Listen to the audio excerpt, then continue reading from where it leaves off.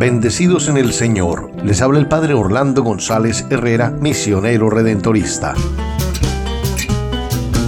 Hoy es martes 28 de marzo del año 2023. La primera lectura está tomada del libro de los Números 21:4-9. Hay que quitarle poder al que se esconde. El mal se oculta, porque mal y tinieblas son hermanos. Por eso suele suceder que la primera victoria sobre el mal es sacarlo a la luz, sea mediante la denuncia de su perversidad, sea mediante la obra misma de abrir otros caminos, pues el mal gusta de presentarse como inevitable.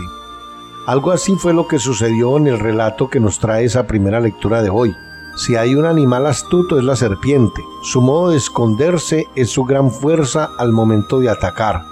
Pues bien, la serpiente de bronce, indefensa y exhibida en derrota, es la imagen misma del mal desenmascarado, denunciado, maniatado. Es interesante aplicar este principio a nuestra vida. Los males ocultos corresponden a varias cosas, por ejemplo, las mentiras que nos gusta creer. Pensamos que somos buenos, pero detestamos que se nos exija serlo. Simplemente queremos creer que sí somos buenos, sin examen, sin confrontación, sin exigencia, como modo de acariciarnos en secreto. De pronto llega esa confrontación, alguien nos pide algo que nos cuesta y nos sentimos incómodos. ¿Por qué? Porque una verdad está a punto de revelarse.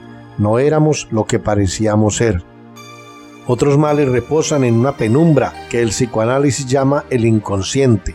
Muchos recuerdos terribles y heridas espantosas están sepultados bajo la presión de mecanismos de defensa con los que nos sentimos aliviados, aunque solo sea falsamente aliviados.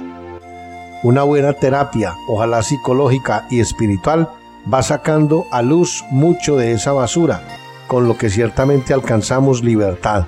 El mal desenmascarado pierde poder. Nada te turbe, nada te espante, todo se pasa. Dios no se muda, la paciencia todo lo alcanza. Quien a Dios tiene, nada le falta, solo Dios basta. Que Dios los bendiga.